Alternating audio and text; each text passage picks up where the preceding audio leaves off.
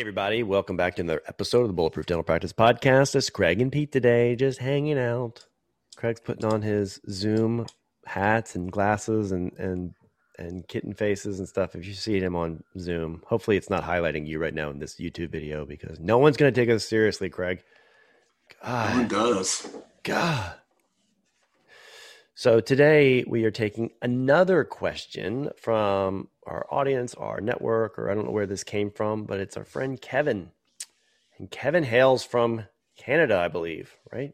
Yeah, he does. He hails from.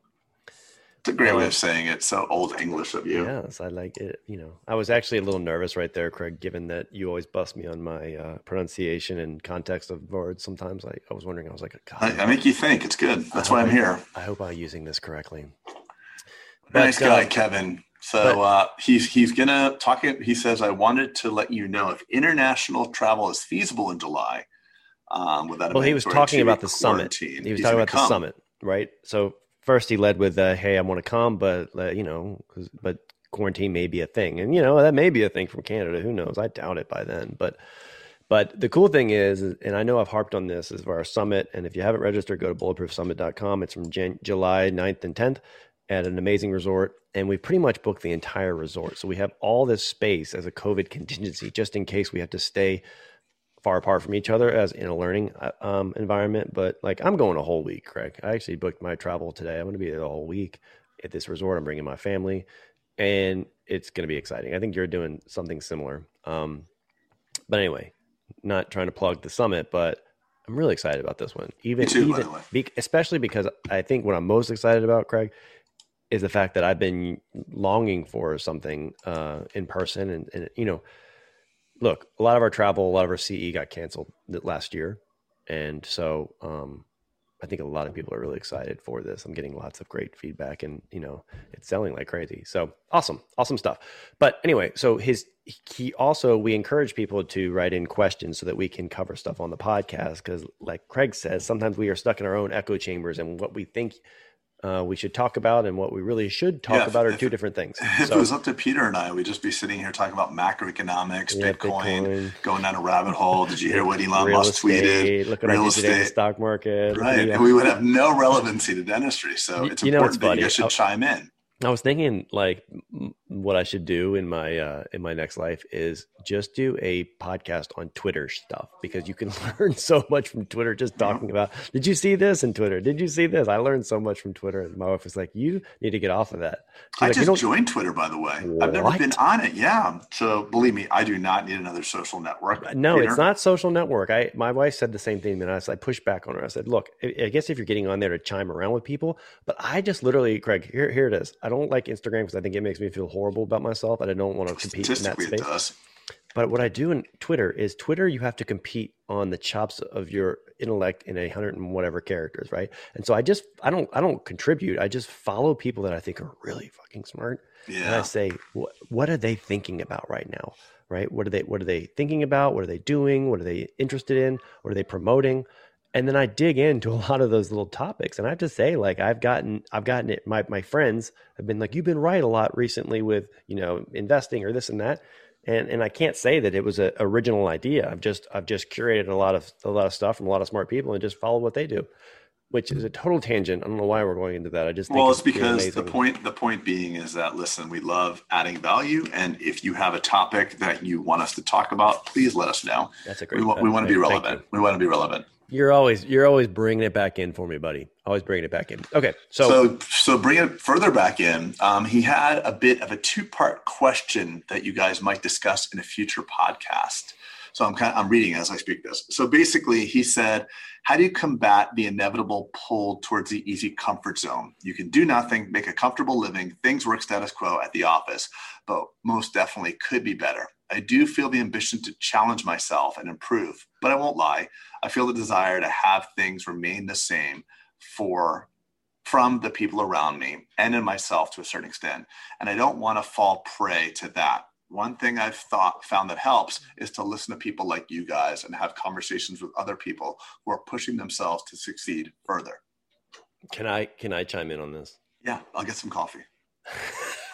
Screw you, dude. I'm kidding. I'm joking. Go ahead. All right. So Kevin, I would say the first thing to this is yes, look, as humans, we want to, survive and thrive the easiest way possible, consuming calories, make sure we don't get, attacked. If you go back to the Donald Miller thing, like you want to, I think we default to the easiest in a conservation manner. Okay. I would challenge you though, who are you spending your time with, right? We are the products of the people we hang out with the most.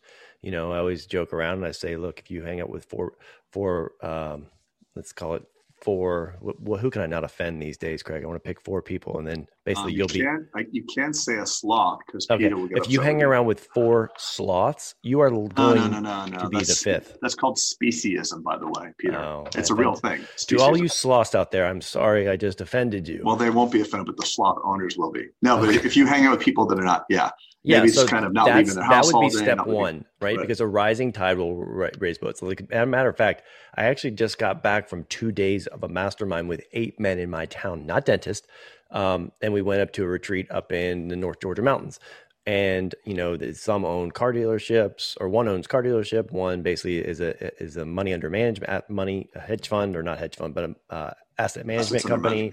Another guy's in marketing, and then the guy is in computers. So basically, my point is these are all men that are actively every day trying to get better, better business people, better family men, better fathers, better husbands, whatever it is. And so Kevin, I would say get you out of your comfort zone is find a room where you feel really intimidated by the people that you are surrounded by. Like, become the dumbest in the room, become the less fit in the room, become whatever, the laziest in the room, whatever it is. Find the room and the people to create that ambition, because I think it's an osmosis kind of thing. It reflects bad on you. And then I would create some accountability with that. I think that's why our mastermind, our dental bulletproof mastermind, works so well, and people have been having amazing success. And it is because it creates accountability and allows you a forum to really kind of throw things up against the wall, and then hear you say, "I'm going to do this," and then you do it. So that would be my how do you get out of the comfort zone is be around people who challenge you. Craig, I like that. Thank you. Okay, so here's my 2 cents. I wrote down the other day at our morning, we had a long meeting for the office, and I scribbled down a couple notes, and I wrote down, people can corrupt your own beliefs with their biases.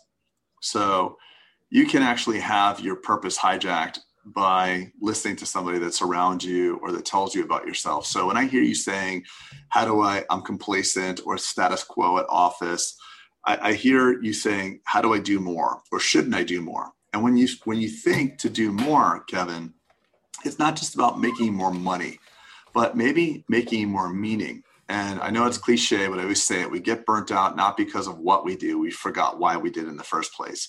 So it might just mean that you have outdated reasons. You have outdated drive. What had you get to a certain place was like, oh God, I have got loans. I'm not going to be able to feed my family. So you had a good reason to push forward and create a thriving dental practice. It's just your reasons may not have any relevance anymore. Now you might not be having the freedom from debt. And maybe now it's freedom to do other things, freedom to make a bigger meaning. Maybe there's a charitable endeavor. Maybe there's a spiritual identity around what you do. And I just think that, you should be happily achieving. And the idea about money is a really, really poor motivator. And let's face it, money only solves money problems. And most of our problems in dentistry, fortunately, are next level, like more meaning problems than just money problems. So I would just challenge you to re-engage your purpose and maybe try to figure out what it is that you love. If you love dentistry, I'm hopeful that you love dentistry, and maybe take on more skills and grow that way. So it's not just being lazy versus being achieving. It's having meaning versus pursuing just cash. And also, Kevin, I know we're talking to him kind of like as a proxy here, but if you're genuinely happy, who cares? It's your life. You get one life. And so me, as I use that same line to myself is, I use the one life thing a lot, Craig. You probably hear me say that a lot, right? You get not one life, you get one ticket. And I use the Gary Vee thing, which I know you don't like the Gary Vee references, but I have a big blank ticket on my wall at my office. And it reminds me, because my thing, what drives me and gets me out of my comfort zone is I always put things in the context of is my 80-year-old self going to be pissed off at me that I laid up? Or is my 80-year-old self going to be mad at me that I worked too hard? Or is my 80-year-old self? So I say, my biggest fear is I don't want to have regrets with no time to fix it. Right. So my 80-year-old self. So I put it in that context. And for me personally, I've sat around and talked to that.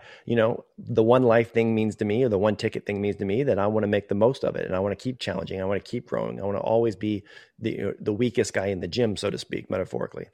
And so that's what drives me.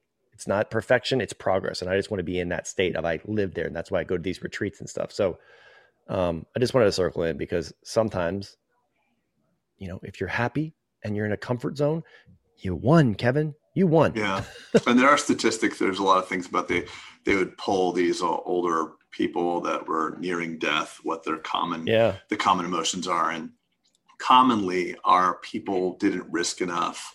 People were living their life scared when they had no reason to be scared. They would have been more confident. They say they work too much.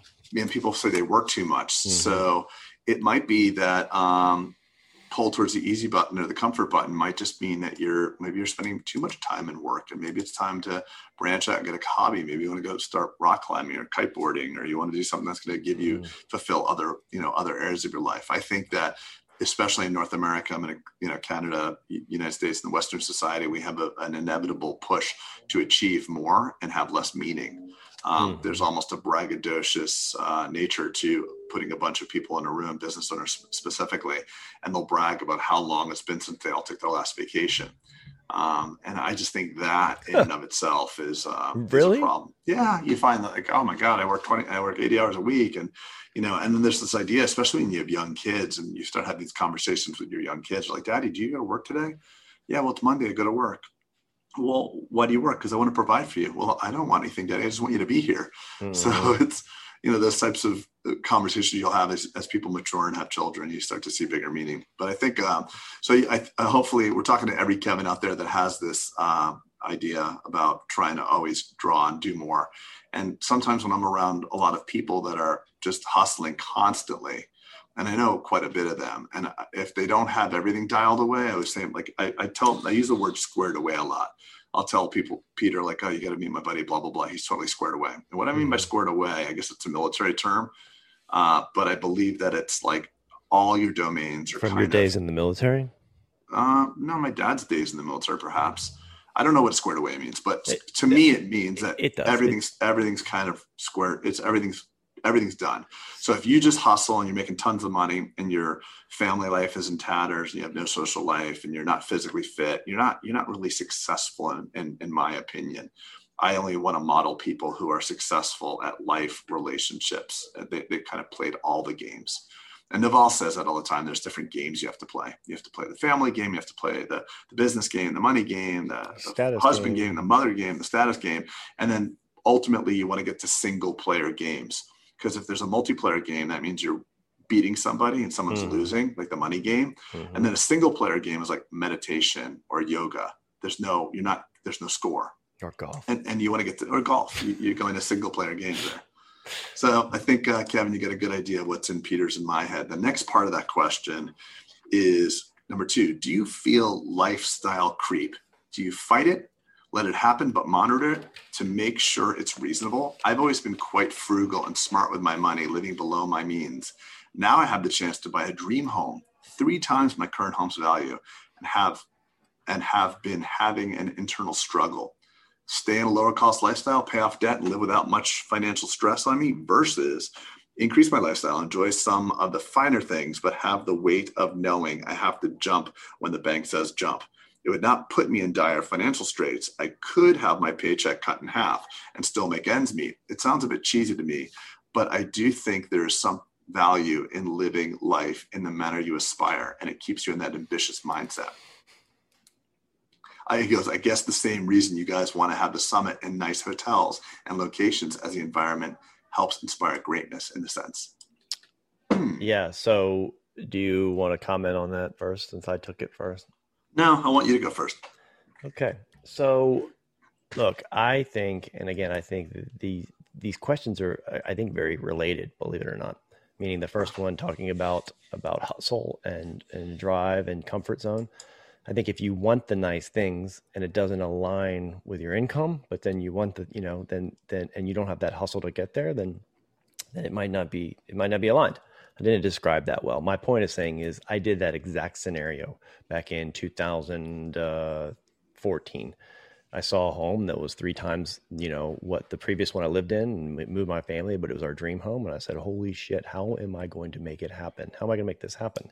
And so fear was we pulled trigger, and it was one of the best decisions of my life to get the home we're in now. But it was scary, Craig. And I knew I had to up my game, meaning what got me here was not going to get me there, kind of thing. My inputs were not matching what I needed my output to be. And so I had to level up and get, the business up to date a little bit, or up to scale, I should say, to match that lifestyle. But it does creep. I will say that I have seen, the more you make, that the more you spend. And I think you can fight it as much as you want, but sometimes it's tough. It's tough. You just have to be aware of it. And Craig, I think you're one of those people who is very frugal. At the same time, you make a great living, right? And I don't see you having, for instance, we were just having a conversation offline. We're having a giant month, and you weren't like, I can't wait to go buy something. You're just like, okay, cool, keep plugging away, right? It wasn't that your thought didn't go where most people go, Craig, is holy cow, I just made whatever, let's just call it round numbers. I made $100,000 in a month. I'm going to go buy a Porsche. Right. Which is where 95% of people's heads go, I think sometimes, maybe not 95%, but that's where people get in trouble. And I think one more thing I want to add on this is that the longer you can stay in that mentality, remember the cheapest and leanest you were, the longer you can stay there out of school. Meaning, I remember being lean and mean. My student loans were about $3,000 a month. I remember that. And even when I was done paying them off, I still lived with that feeling of, I still have student loans. I wanted to stay as lean and mean as possible and deploy that money towards an investment. So I don't know where I'm going. I'm kind of rambling, but I don't think it's bad. I don't think it's bad to have a dream home. I don't think it's bad to stretch. I think stretching can make you get out of that comfort zone and onto the next plateau of your growth. But yeah, watch creep. Have awareness around you. Be cognizant of here are the guidelines of my family budget. Here are the guidelines of what I'm going to afford. I could drive any car I wanted right now, but I drive a truck, right? Kind of thing. Like be real. Pull it back as much as you can, and then I'll shut up. Go, Craig. All right. Thanks for shutting up. I'm kidding. So there's a Socrates quote. It says, "Not wanting something is as good as having it." Mm-hmm. So, like I said, there's freedom to and freedom from. Not wanting something is as good as having it. Yeah, I disagree with that. I agree with that. So I look at, a brand new Rolex that a friend of mine has. He shows it to me, this gold shiny thing and whatever it is. He says, look at how amazing this is. And there was a certain point in my life where I'm like, shit, I got to get that. I'm going to get that. I got to get it. I'm going to find out. I have a friend who's a jeweler. Okay, I have to. Can I put a deposit? Can I go to the Grand Cayman Island? Can I go to the Cayman Islands to get it ahead of time? Can I be the first person to have it? Mm-hmm. And now I look at that same exact watch and be like, geez, even if it was free, I mean, obviously I'd take it because it's an asset. But do I want to wear it? And it's a freedom when you've played the game. I'm nearing 50. So I remember, getting out of dental school and being a year in and buying myself a Benz and driving a 750 Li BMW. And I was like 29 years old and having watches and things and all that stuff. And it's a hedonic treadmill. And what happens is you buy this thing that you've craved. It makes you feel no different. And then ultimately it's just a freaking watch or it's just a freaking car. And if you do that a couple times or maybe a dozen times, you start to realize I feel no better. So you see right through it. So not wanting something is as good as having it, because when you have desire, it's a contract for you to be unhappy until you have it. So if you have a desire for something, you are consciously entering or unconsciously entering into a contract to be unhappy and not having peace until you own it. So I love the idea that you want to buy a big house. And if you have good reasons for it, or not a big house, but a fancy house, if you envision having more people at your house, if you envision having more experiences at that house. I built a big house and it was a big one over my budget. And So why do I want all this house? Well, I want to put a bar in there. I want a fire pit. And I mean, Pete, you've been over my house a ton of times, and all my buddies, I could remember the first year I moved into this house, I had more people at my house, parties, drinks, coming out for a drink in the first year I owned it than in the last 10 years of my prior house. Yep. So the house was to have experience. It wasn't to be like, hey, look at my house. Look at this house. I hope you say, oh shit, when you pull up to it. It was actually to have experience in it. So now the things that I crave are craving because I know the experience they'll provide. And people never regret spending for experiences. But if you like the idea that owning something will make you have to work harder, fantastic. Buy yourself a piece of income producing real estate, because you'll have to pay down that principal just like your house every single month. So you'll have to have that same drive, but it's taking money from your left pocket and putting it to your right. Whereas your primary residence, most historically spoken about, is not a great store of wealth. It doesn't typically do as well as people think. So I think the takeaways are figure out why you want it. If it's for status, then you should get over it pretty darn quick, because I've owned a lot of things for status, and I just don't want it anymore. I look at friends, I'm like, hey, it's cool. I can't even appreciate the watches I used to appreciate. Isn't that true? I mean, look at this. That was my thing with like the car. You know, I've made that story, Craig, of where I had a Lamborghini poster when I was a little boy, and I was like, one day I'm going to have that. And then when you get to that one day and you can buy it, you don't want it anymore because you've matured past that, right? So you're out of that status signaling kind of way. I love what you said about putting the why to what you're buying. Lifestyle creep can be okay. Maybe you take better vacations, but who gets to benefit? The people that you love. Typically you're going home with your family. Maybe you're buying a better house, but guess what? Your kids probably love your new house, Craig, that you're in a lot more than their last house, right? Well, I mean, if you do stuff with it, it's like we bought into our beach club. I bought a beach club membership during COVID. There was a huge wait list for my beach club. It was really expensive, and I was like really debating whether or not to use it. And the first week, my wife, they cleared out the waiting list during COVID because there was no more members.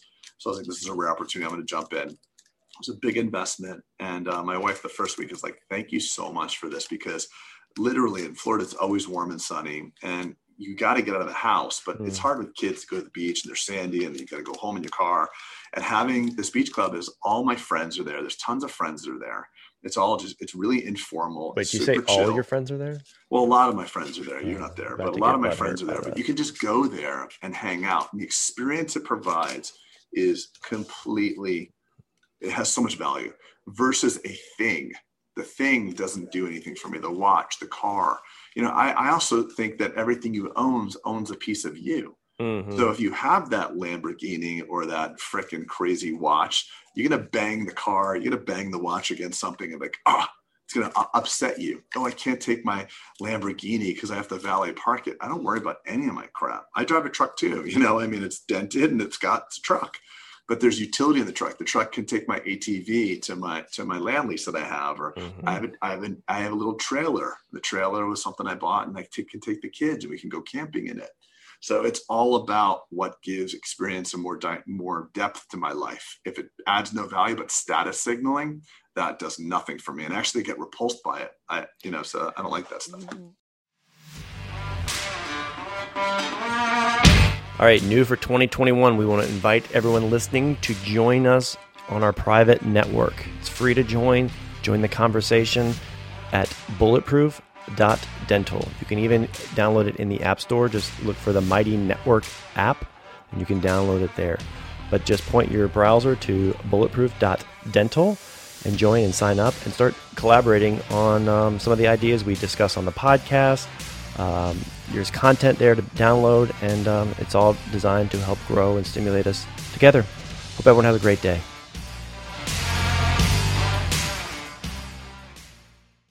The safest place for a ship is in harbor, right? That's not what ships are built for. But that's what they're not. That's what they're built for. So I'm looking back at the comments here or his question, and I'm looking at comfort zone and safe and things, but if what we're saying resonates with you, then bud, go for it.